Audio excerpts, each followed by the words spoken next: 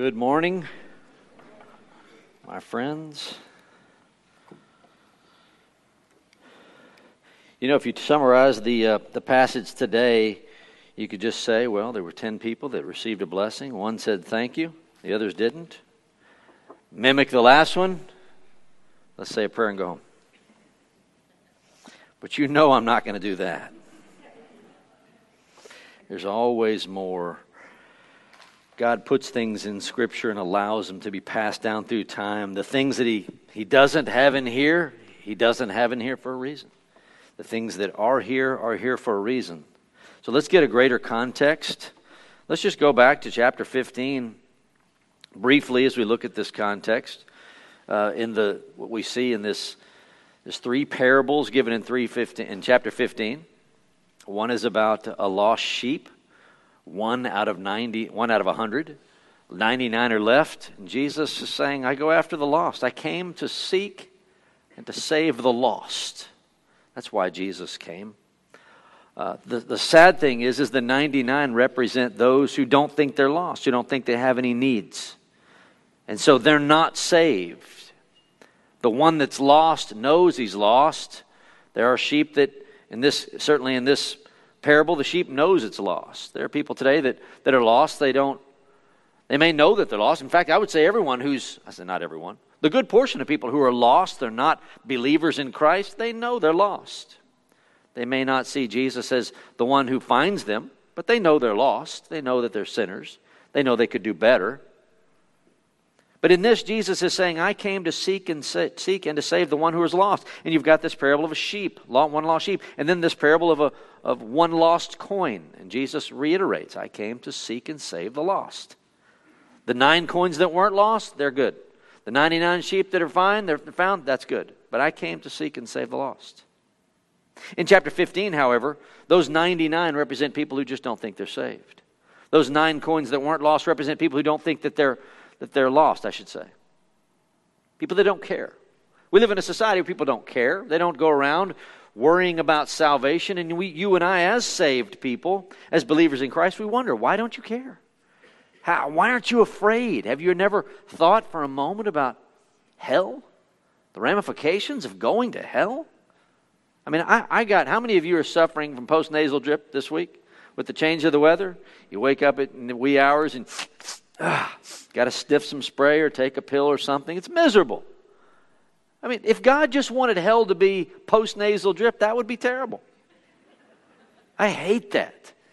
And you get up and you just sneeze and some of you get stopped up. I get just Lord, send the rapture, please. So if hell were just that bad, that would be horrible. I don't understand why people don't think more in terms of hell.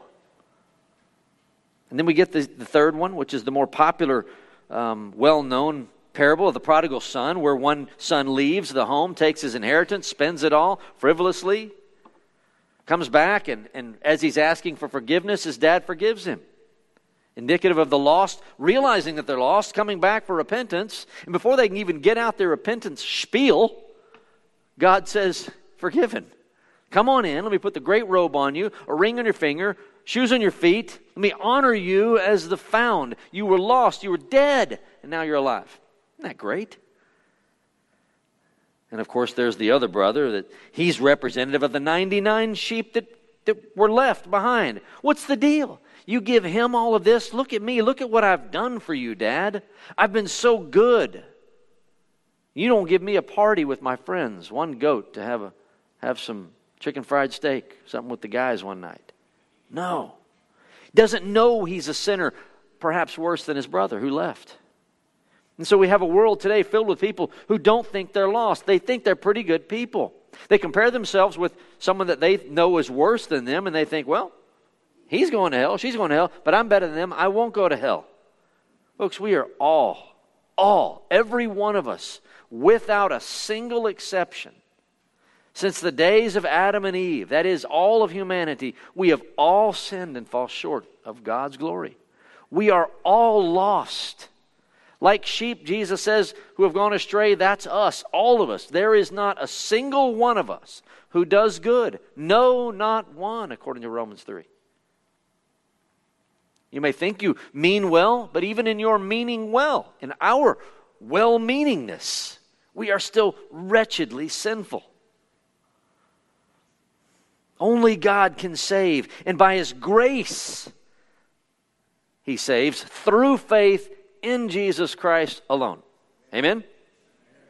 I didn't make that up. That's just straight from the New Testament. I believe it. I preach that. And this one boy who doesn't rebel as his brother did, as I said, is indicative of the Pharisees, those who think that they're great and wonderfully religious. They're lost too. So it doesn't matter how many Bible verses you memorized. It doesn't matter if you were baptized when you were an infant or when you were 13 years old. It doesn't matter if you were confirmed. It doesn't matter if you give 10% or 20% or 80% of your income. Those things don't make a person saved. Faith alone in Jesus Christ alone saves. It means you know you're lost. You can't do anything about it except receive Jesus. In chapter 16, we read about this unrighteous steward. This man who squandered his boss's money, but who took the time when he knew he was caught to make friends with the world. And Jesus says, you do the same thing, except do it spiritually. Use unrighteous wealth, that is the wealth of the world, to make friends. That is to bring people to know Christ. Use your money, invest it in people. Not horses and dogs like people do today. People spend more money on their dogs than they give to the church of Jesus Christ. I hope that convicts many of you. 3 or 4 dogs. You spend more time taking the dogs out than you do reading God's Word. Spend more time bending over like a fool, picking up their you-know-what, putting it in a bag, than you would saying a prayer to God. Where are your priorities? Where are our priorities? Jesus is saying, look, use your God-given resources to further the kingdom of God, so that when you enter through heaven's gates, there is a welcome committee there going, thank you for giving to the Lord. That while you're there and others come in, they say, thank you. I'm here because of your ministry. And yet you've got those on the outside who say, no, I'm going to give to myself and make sure I use modern wealth to make sure I'm happy. Then we see this rich man and Lazarus. Rich man's not named, Lazarus is. Lazarus is not the same Lazarus of John chapter 11, whom Jesus raised after 4 days of being dead. It's just a man named Lazarus. He was very poor. And the rich man, he represents all those Pharisees who think that they're great. They had no mercy upon those who needed mercy. And yet it's the poor man, the one that the dregs of society, that are being held in the arms of Abraham, that are with Jesus in eternity. The rich guy that thought he had all the blessings of God is suffering in Hades, as the story goes in chapter 16, verses 19 to 31. And so we see here, it's the lost, it's the needy that Jesus came to seek and to save. The rest just represent those who, although they too are wretchedly in need, they just don't acknowledge it. They won't admit it. They will do what most people do today. I'm a pretty good person. Folks, please don't do that. Don't ever pat yourself on the back, either verbally or in your mind. Don't ever sit back and say, I think I'm saved. I'm a pretty good person. I wouldn't do what that person did. I watched the news yesterday and they did that, and I would never do that. And if a squirrel runs out in front of me, I slow down. I don't speed up. I don't want to hurt the little guy. People actually say those things. There was a mouse outside my, they mowed the yard next door to ours, and that all the field mice, and they didn't know where to go. So they decided to run up to the back of my office. I pulled up yesterday, and there's one of them, and there was another one later, and I beat it to death. I was trying to get in my office. I figured, better him than me. Did I feel bad about it? A little. But I thought, it was a picture, I felt like, of God standing over people. That mouse didn't deserve, in my mind, to live. I know that sounds sadistic. I don't mean to be that way. It was sinful. It was beneath my glory. I didn't want it in the building. I could just imagine if it got in here and ran up, someone would scream bloody murder in the middle of a worship service. I had to put that to an end. But I found myself, I was the judge of this little animal. I judged it. It was done. It was over. The other one got away, but it won't be for long. I'll find it. I thought, that's a picture of us. Just by virtue of being a rat, it deserves to die. Same, if you like rats, well then put snakes in that place. Or spiders, whatever it is, it deserves to die. It has no real right to live, not when I'm around. And I beat it. And I thought, that's a sinner. That's me without Christ. And what we'll see here in this parable, actually it's not a parable at all, it's a real story, of these 10 lepers. Jesus has factored this into the context. It's not just people that one says thanks and the other ones don't. It fits in the context of chapters 15 and 16 and the early part of 17, where Jesus speaks of stumbling blocks. Don't be a stumbling block, 17:1. Make sure that you cause no one to sin. There will always be people that cause them to sin. Don't you be one of them. And if someone sins against you, forgive them. How many times? Over and over.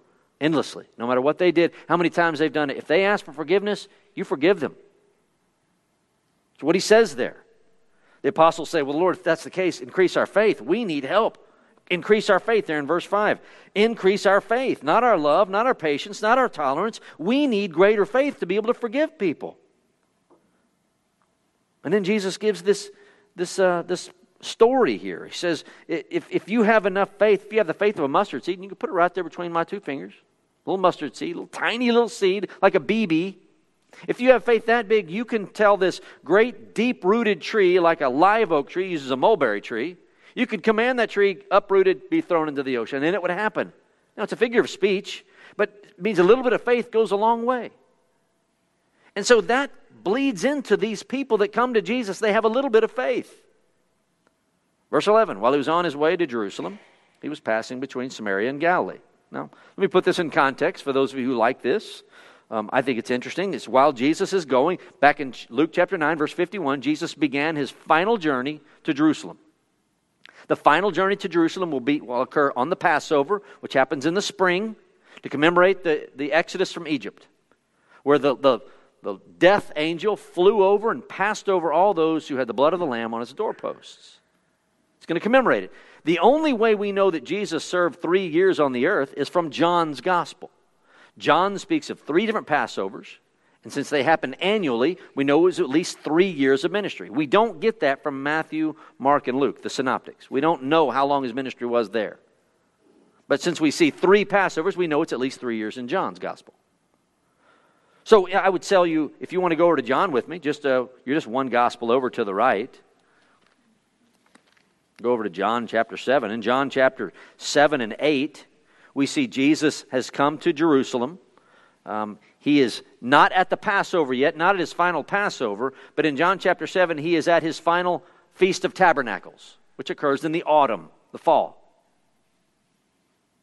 Chapter 7 and 8, he's at that feast. In chapters 9 and 10, he's at the Feast of Dedication, Hanukkah, Feast of Hanukkah, it's called today. So he is there in 9 and 10. So he's in December, roundabout, of the year right before, just a couple months before he dies. When he gets to chapter 11, in John's Gospel, Jesus has left and he's gone to Bethany, which is a little town about 2 miles, mile and a half, 2 miles from Jerusalem. And he's settled in a town called Ephraim. Chapter 11, verse 54 or 56. 54. Therefore, Jesus no longer continued to walk publicly among the Jews, but he went away from there to the country near in the wilderness to a city called Ephraim. And there he stayed with his disciples. So he's healed. He's come to Bethany. He's raised Lazarus from the dead after 4 days. The Jews, instead of believing him, are now out to kill him more than ever, which is strange, isn't it? He raised a man who was obviously dead for 4 days in the tomb. He raises him. You'd think that the whole of Israel would say, that's definitely the Messiah. No, let's kill him and get Lazarus. That's what they wanted to, because he's evidence that Jesus does heal the dead, raise the dead. So where we are, when you get to Luke chapter 17, verse 11, when it says, while he was on his way to Jerusalem, this is where he is. He's in John 11 in that context. He's enjoyed his last Feast of Tabernacles, the fall before, the Feast of Dedication, the December before, probably in February or early March here. where he is in verse 11. He's passing between Samaria and Galilee on his way to Jerusalem. As he entered a village, 10 leprous men stood at a distance and met him. Lepers couldn't come anywhere near the general populace. They were commanded to stay outside of town. They were unclean. I would read Leviticus 13 and 14 to you, but not only is it disgusting to read, it takes a long time. But the context of this is Leviticus chapters 13 and 14. Let me read to you a few things and gross you out really good about leprosy, because it is a picture of sin. And these men are picturing it. So when I call you a wretched sinner and put myself in the category, I want you to always think of a leper, just in maybe whatever you can remember of what I say about leprosy today. This is what one doctor says. Leprosy. In the Bible, by the way, the word behind leprosy is the word scaly. Scaly. The word scale. If there's a scale on the skin, what you would do in the Old Testament, if you had something on your skin, it could be psoriasis, could be eczema. You had to take it to the health inspector, who was the priest. The priest would inspect it and say, that's eczema. You're fine. Or actually, you would go off, you would separate yourself for 7 days, you'd come back, and he'd look at it and say, you're good to go back, and you'll be fine. You can join your family and be with the Israelites again. If it was still bad, you'd go away for another 7 days. If you came back and it was infected, the priest would say, you're banished from society. You stay away because your uncleanness will make others unclean. Once you were healed from it, you would go and you would offer a sacrifice. You would take 8 more days and you would rejoin society. Most of the diseases that were called leprosy, there were large order of those diseases. It's not what we call leprosy today. But leprosy today, called Hansen's disease, would be the leprosy of the Bible that was really bad. It's what these men would have had. This is what one doctor says about it. He says this: it, meaning leprosy, generally begins with pain in certain areas of the body. Numbness follows. Soon the skin in such spots loses its original color. We see that from the Bible. A piece of skin goes white. It gets to be thick, glossy, and scaly. As the sickness progresses, the thickened spots become dirty sores and ulcers due to poor blood supply. The skin, especially around the eyes and ears, begins to bunch with deep furrows between the swellings, so that the face of the afflicted individual begins to resemble that of a lion. Fingers drop off or are absorbed. Toes are affected similarly. Eyebrows and eyelashes drop out. By this time, one can see the person in this pitiable condition as a leper. By a touch of the finger, one can also feel it. One can even smell it, for the leper emits a very unpleasant odor.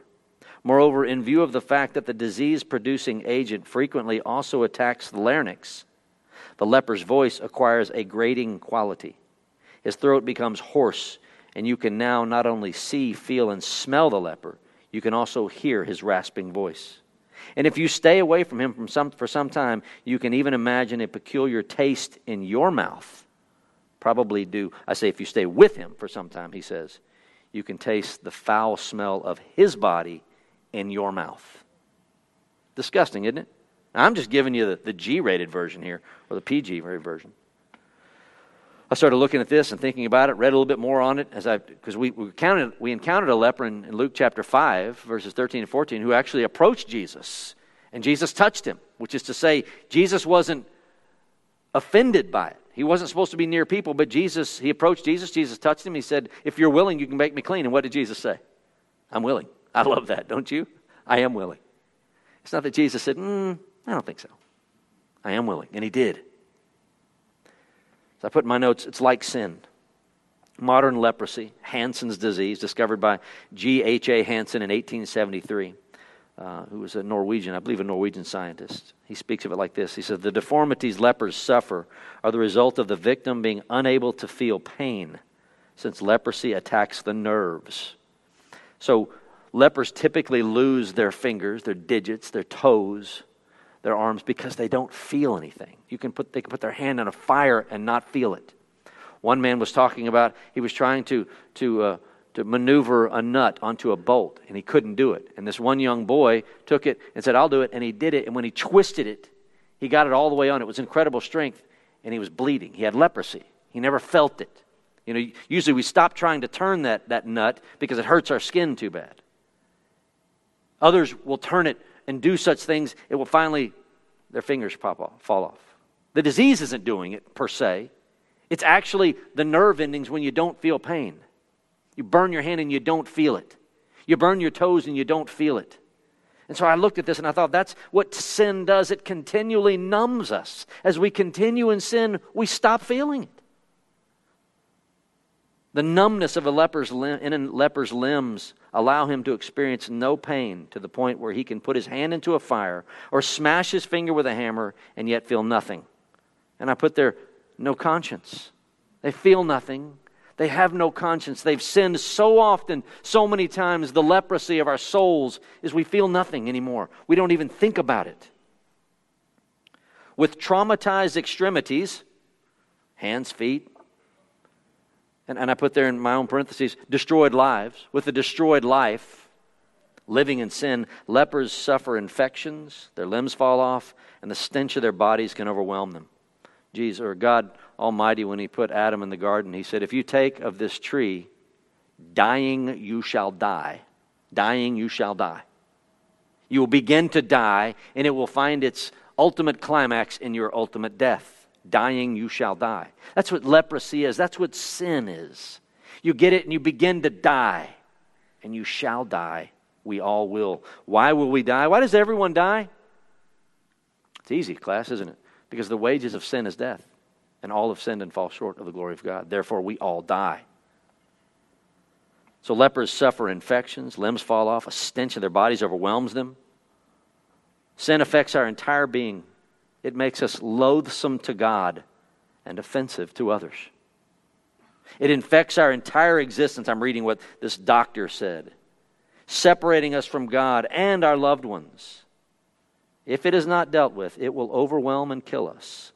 Sinners who truly see their state as desperate and foul will come only to Jesus to be healed. And those who do will always go away clean and cured. So when you see lepers coming to Jesus, in the context of what Jesus has been talking about, knowing of all the things that God can put in His Word, and this is one of them, in fact, this is unique to Luke's Gospel, think about it more in terms of this is not just teaching us to be thankful. There's something much deeper here. We see these scaly lepers, humble people, demanding no honor like the Pharisees, lepers living with each other. They can only live with each other because they're separated from society. Imagine, you've been kicked out. You can no longer be with your spouse, your children. You can no longer see your parents. You are separated from society and there are no visiting hours. You're too embarrassed to be seen. You're foul. You're going to spread what you have to them. This is what sin does, but this is the picture in this disease of leprosy. So these 10 men are walking along while Jesus is on His way to Jerusalem to be crucified. He's still aware of and doing ministry, as you and I are, as we go about our own ministry. He entered a village. 10 leprous men stood at a distance. In fact, they had to stand at a distance. Lepers, when they encroached upon a population, had to say this over and over. They had to yell it out with their raspy, infected voices, unclean, unclean, as they approached any people. To warn, there's an unclean person approaching. How about that? How would you like to have to do that? I'll tell you, when I was in seminary, I wrote one of the papers I wrote it in haste. It was a 2-week class. I was in a hurry. I was putting together some sermons and Bible studies I had done together, and I needed to bulk up the paper to get an A. When you contract for an A at Dallas Seminary, it has to be over 20 pages long. My paper was about 14, and so I bulked it up, and I was in a hurry, and I did not cite my work. I didn't mean to not cite my work, but that was my word against the professor. And so I got tagged for plagiarism. Almost got kicked out of school for it. And I pleaded with the professor. I said, look, give me the bad grade, but don't accuse me of it. You can cheat by accident. You can cheat by design. He said, well, I looked it up and said, you copied this straight from such and such and so and so book. Yes, I did. You're right. I meant to cite it. My Bible software was putting endnotes on it. I would remove the endnote and make it into a footnote, which is what they required. I didn't do it. I was in a hurry. My wife was in France. My 2 children were being watched by my parents in Conroe, and I needed to get there. My dad called and said, are you coming to get your kids or not? So I remember that. Got to get there, and I was missing a day, blah, blah, blah. So it was just shoddy work, and I was quick about it, and I told my professor that. He said, I'm sorry, I don't believe you. Really? I mean, it was so humiliating. And I was told to go to the dean of students, who at the time was a guy named Bill Bryan, whom I loved, and I went to Dr. Bryan's office, and Dr. Bryan, he leveled against me. He was rude. He didn't like it. I went to Denton Bible Church. He said, you Denton Bible people, you're Tommy Nelsonites. No, I'm not. Because I hadn't gone to all my days at chapel. If you don't go to chapel, you get in trouble at Dallas Seminary. You get 2 misses, I missed 3. You Denton Bible Church people, you think you can miss any time. I'm going, no. Sent me to the academic dean, who at the time was the number 2 guy to Chuck Swindoll. And so I went to him, and I thought I was going to get kicked out of school that day. Mark, gosh, I can't even remember his name. Mark, former president, Dallas Seminary. I go and I sit with him, and he said, Lance, it's okay. He said, we've all plagiarized. I said, but I didn't do it on purpose. He goes, we've all plagiarized without doing it on purpose. You'll be all right. But what I had to do next semester was take a piece of paper to every professor and say, I have been tagged for plagiarism. Watch out for me. Humiliating. Humiliating. When I graduated, I walked across the stage and Bill Bryan gave me my diploma, and I just looked at him in the eye. I was so mad. When I ran into him at a funeral later on, I said, do you remember me? He said, yes, Lance. I should have shown you grace. Yeah, but you didn't. The point I'm trying to make is a humiliating. If you've ever been humiliated, can you imagine being so unclean, being so foul-smelling, that you are expelled from society, and someone comes along, you don't have to give them a piece of paper that says, hey, I once cheated on a paper. I reek. The very sight of me, too close to me, and you will taste me. This is what lepers went through. This is what we, understanding sin as it is, must understand about ourselves before we can truly appreciate how clean Jesus has truly made us. I hope you never look at lepers the same way. I think that's why they're here. They stood at a distance, probably had yelled to the crowd, unclean, unclean. Verse 13, they raised their voices saying, Jesus, Master, have mercy on us. Imagine 10 lepers raising their voices with their raspy. You ever tried to say something loud when you're sick? Your voice box isn't working. This is them. They're trying to get Jesus' attention. Jesus, Jesus. Doing what they can as best they can to get his attention. Wherever Jesus' attention was, they probably looked over at him, probably looking out over him this some distance. They had to remain at least 150 feet away in the rabbinic law. And they call out to him and they say, Master, Master. They knew his name, Jesus. This word master is a very rare word. It's only used in Luke's gospel. And the only ones who ever use this word for Jesus are the disciples, except for this time. It references one who is leader of a pack, one who is a recognized, not teacher per se, but a leader, one in charge. They recognize, they know his name, they recognize him as being in charge. They use the same word that Peter uses, that the disciples use. They know who he is, and Jesus, having healed most of Israel up to this time, there's no sick people in Israel, they're wanting a piece of that action. Jesus, Master, Great One, have mercy on us. The same thing that Lazarus did not get from the rich man every day. Lazarus probably would have been saying the same thing in chapter 16, verses 19 to 30. Asking, have mercy on me, rich guy. I would gladly eat the crumbs that fall from your table. Can you just have some mercy on me, please? These guys come to Jesus. Jesus, have mercy on us. When's the last time you did that? When's the last time you saw your condition as so horrible that you looked at Jesus and you said, Jesus, you just have mercy on me? Sadly, even Christians today think of themselves as so high, you're beyond that prayer request. Every day, pray that prayer. May it be the first thing you say. Jesus, have mercy on me. I'm still that wretched sinner. We all know it, Lord. You and me both know I'm still a wicked, foul-smelling leper. I've been declared righteous by you through faith in Jesus, but I'm not righteous. You know it and I know it. And anyone who knows me knows it. Have mercy on me. So at the very least, these men know their condition. Have mercy on us. When Jesus saw them, verse 14, he said to them, notice what he doesn't say. What he does say is, go and show yourselves to the priests. Sounds kind of strange. Go show yourselves to the priest. Well, we can't go anywhere near anyone, Lord. The implication is, in fact, when you look at Leviticus 13 and 14, when you have leprosy, you are to visit the priest. When you think you're healed, or if you think you have leprosy, the priest is the health inspector. I mean, he really is. He's the doctor. He inspects, and he determines whether you're clean or unclean. So to go visit the priest, if you are, the provision in Leviticus 13 and 14 is if you are over your leprosy, go to the priest, offer the sacrifices, and he will declare you clean, and 8 days later you can rejoin society. So when he tells them, go and visit the priest, mind you, these may be people who have no more toes. Have you ever tried to walk without your toes? Well, that'd be impossible unless you didn't have them. My understanding is that you can't even stand up without your big toes. You'll fall over without your big toe. That big toe provides you balance. Imagine losing your pinky toe. Does that have any point at all?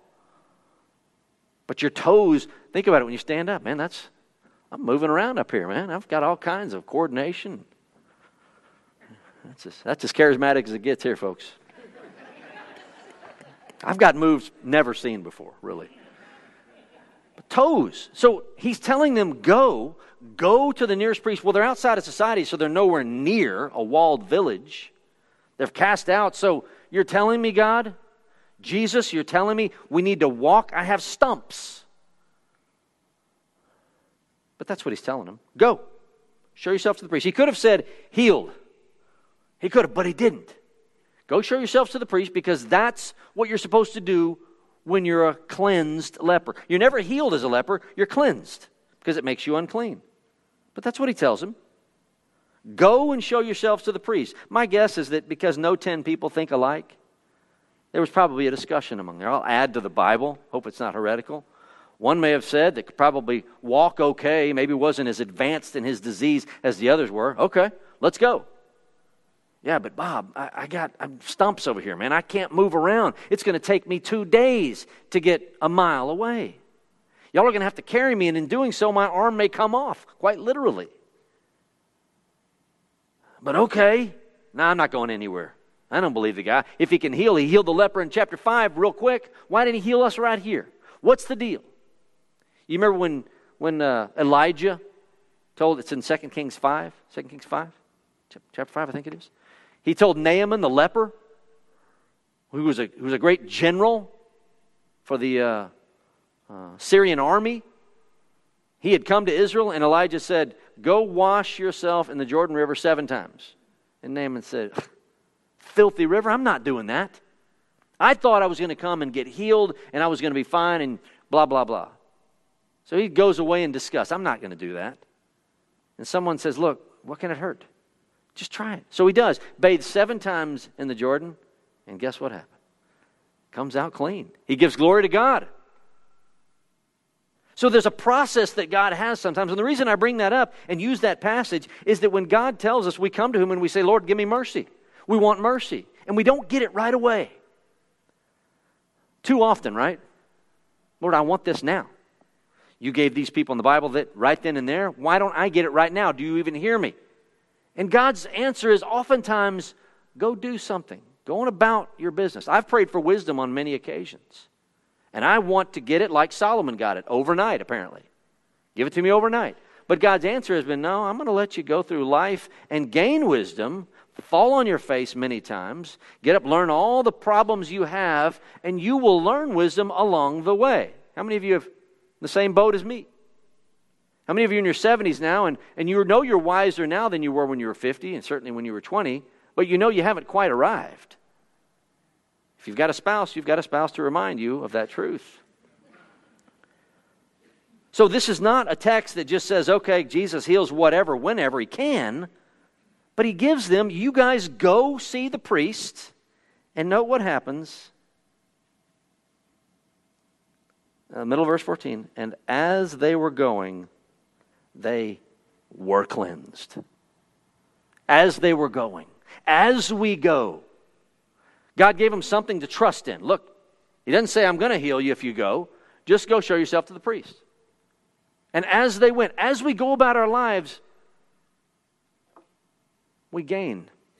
In fact, if you're anything like me, the things I've prayed to God for to give me, to grant me that I think we need right now, that I need, He delays that until as I go, I look back and I say, I know why you said no.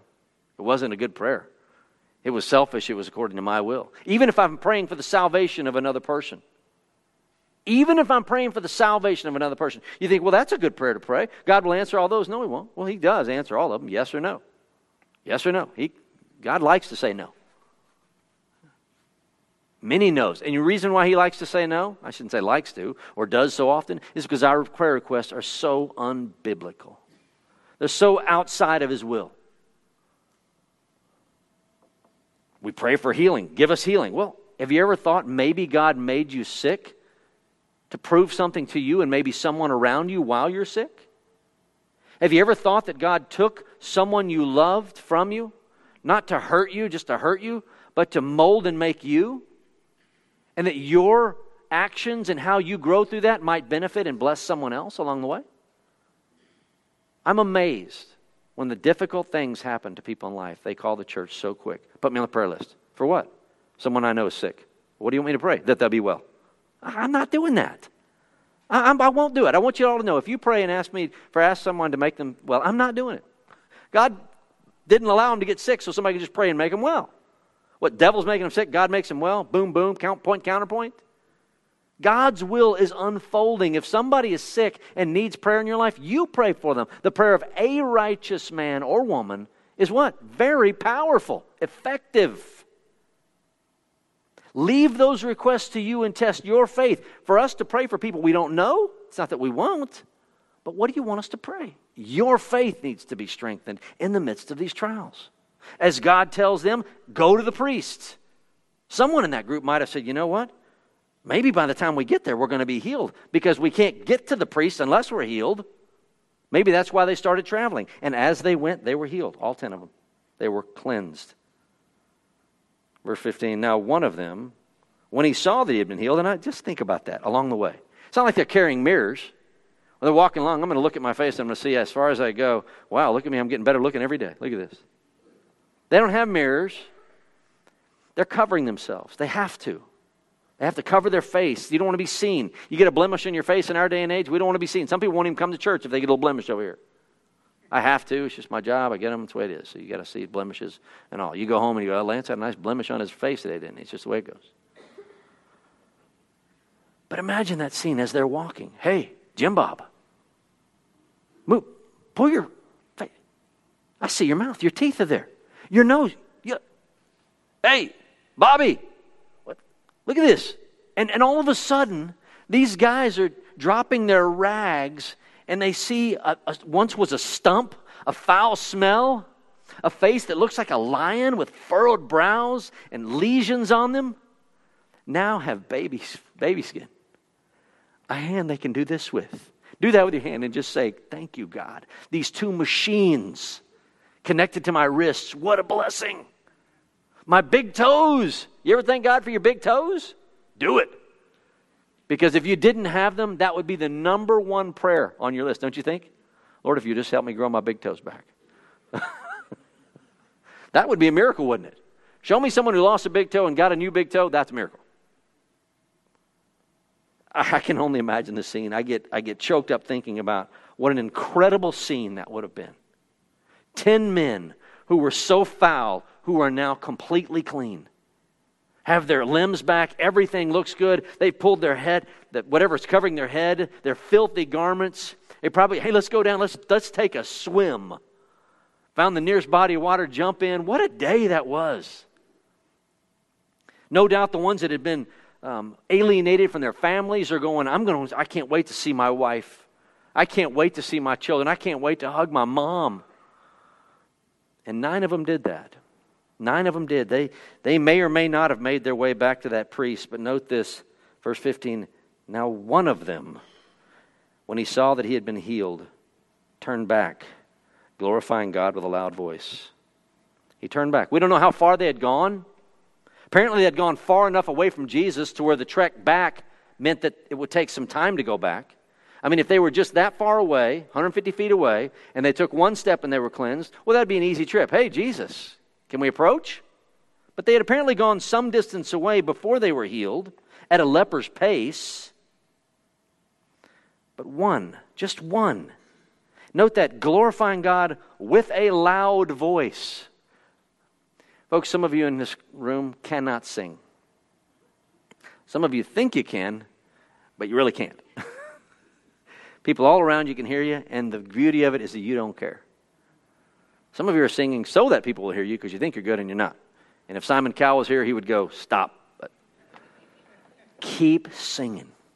Let it flow out. It doesn't matter if you can carry a tune in a bucket. Just sing. Why? Because you can. Because you can. And if somebody gives it one of these while you're standing behind them and you're singing and they kind of give it one of these, sing even louder. Lean forward and get in their ear. Because you can. Because it's worship. Who cares? We are not here to impress each other. This is a worship service. God has healed us in Christ. I don't even care if it's not singing. Yell it. Do it. Because you can. This man, perhaps for the first time in years, hears his own voice and is glorifying with a loud voice. Phones megalos in Greek.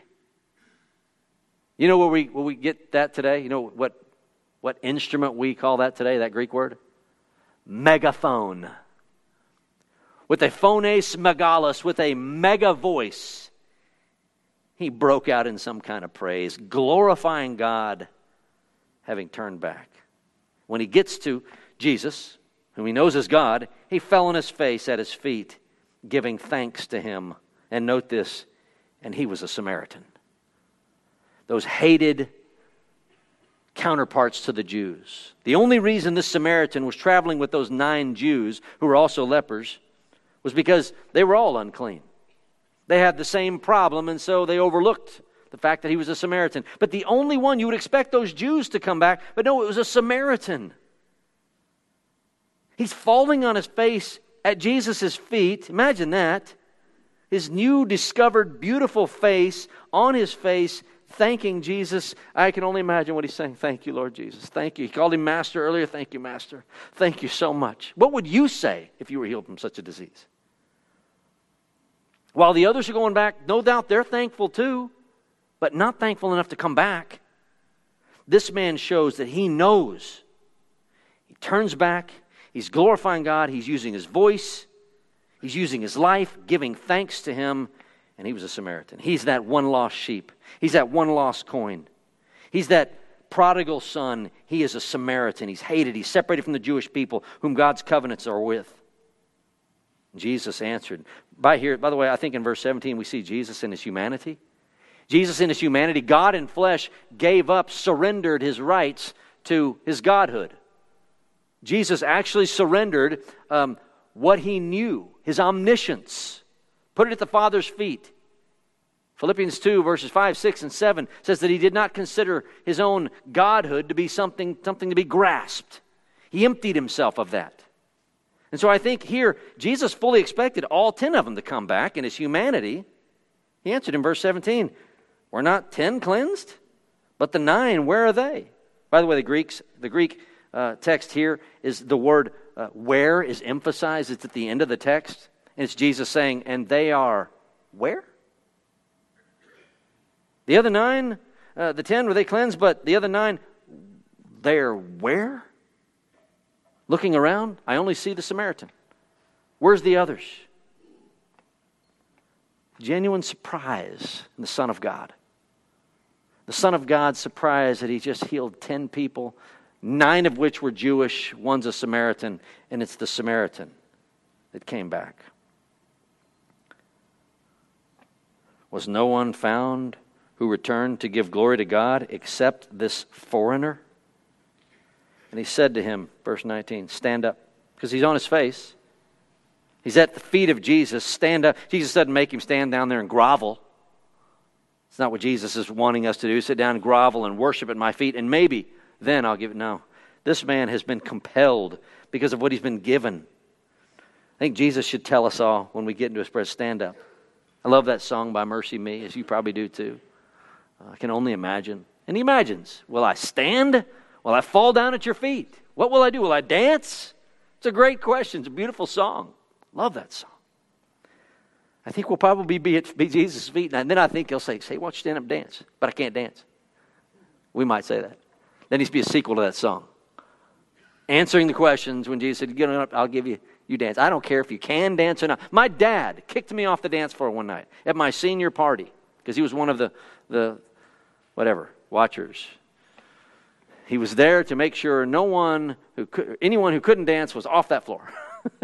I don't know how to dance. I have no rhythm whatsoever. And I was out there lifting weights, giving it doing this move. Curls, That's all I can do. I live right here. As Hitch says, right here. That's where I don't bite my bottom lip either. Anyway, Dad's out there. I was doing leg lifts out there. And he said, you look like an idiot. Get off the floor. I said, Dad, everyone out here in my senior class is drunk out of their mind, and you're mad that I can't dance?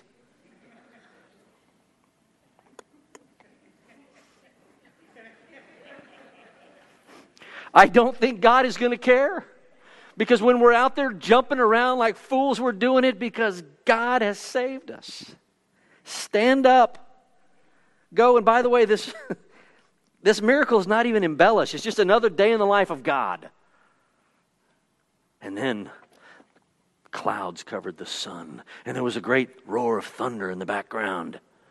And a sound of the angels began to sing. And those 10 lepers were healed. No, as they went, they were healed. Boom. That's the way it works. Stand up. Go.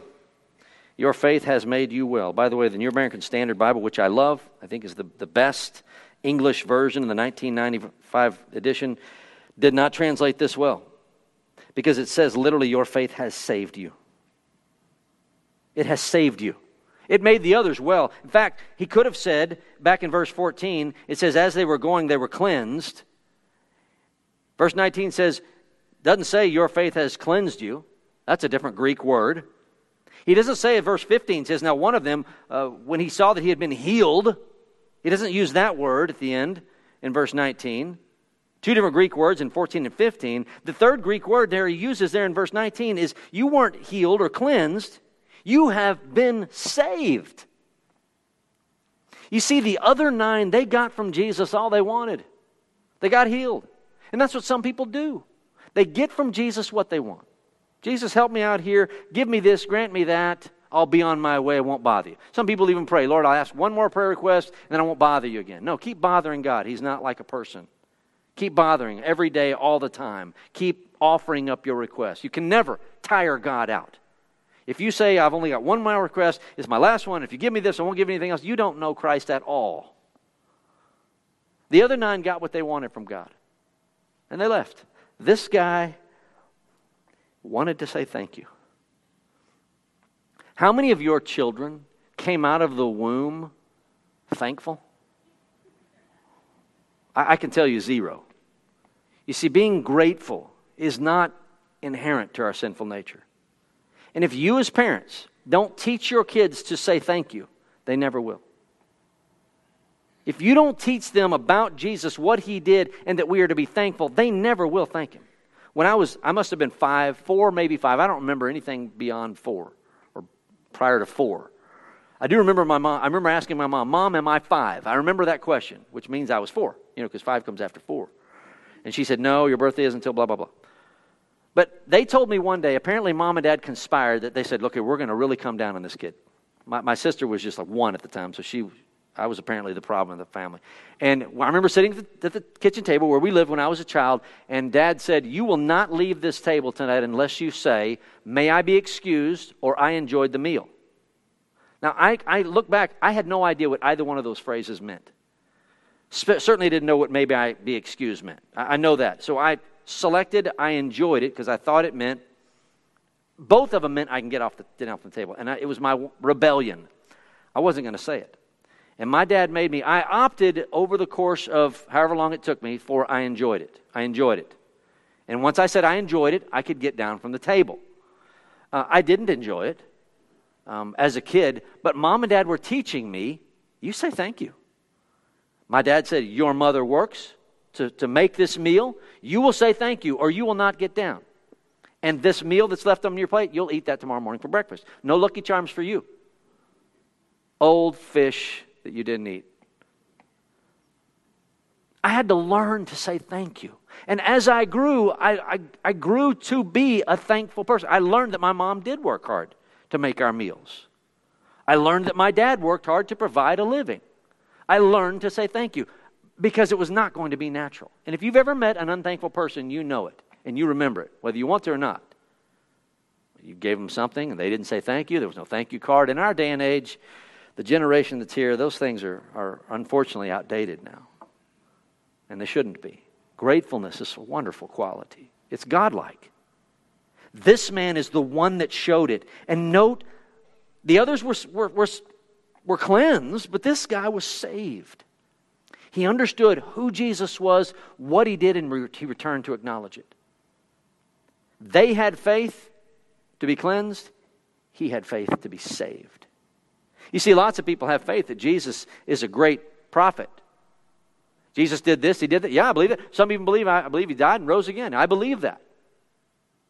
But that doesn't make them Christians.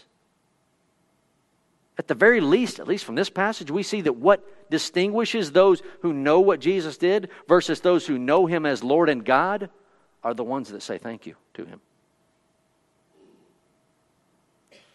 How often do you find yourself thanking him? Praising him? How much time do you spend thanking him in relation to how much time you spend petitioning him to give you what you want? How much time? Is it just a little fraction of a time? Oh, thanks, Lord. Now I've got a few more requests. What do we think of people like that? How much time do you spend thanking God? We usually reserve these for November sermons, because it's Thanksgiving. But this is about Christianity. It's about knowing Christ. It's not about finding the things that get us down, that make us angry. That's easy to do. We don't have to look far for that. It's about looking. Unfortunately, we have to look for the things we're thankful for. Find them. You say, well, you don't know. I'm getting old, Lance. I'm in my 80s now. Everything hurts. I don't know that. I know what it means to hurt. But you older folks, you should be leading the way for us. When someone asks you older folks how you're doing, don't tell us how you feel. And I don't mean that callously. I don't. But all we younger people think is that when we get old, all we're going to do is gripe about how bad we feel. I mean that. Let me challenge you. Be our examples. If you're in your teens, your 20s, learn now. Say thank you. Find yourself glorifying God in spite of the fact that you're in pain. In spite of the fact that everything's not going your way. You play golf, you go fishing. Every time you play golf, Lord, I'm just happy to be out here. I can swing a golf club. My back hurts, my neck hurts. It doesn't take me 3 holes before I get in horrible pain. But I'm outside. Fishing, throw it out there, fish done it. Really, Lord, you can put a fish on the end of this line. I've said that. Not out loud. Barry's catching everything. Why am I not? And the answer always comes through, Lance, because I put the people I love the most through fish droughts. Let people like him catch him. He thinks I'm with him. But he does do that. He puts the people he loves through droughts, not just in fishing, in life. Thank him. It's godlike. It's not so much that one was thankful more than others. I close with this thought, so remember it. It's not so much that some were not thankful and one was. It's, as I heard Alistair Begg say when I listened to his sermon, he said, it's that one saw and the others didn't.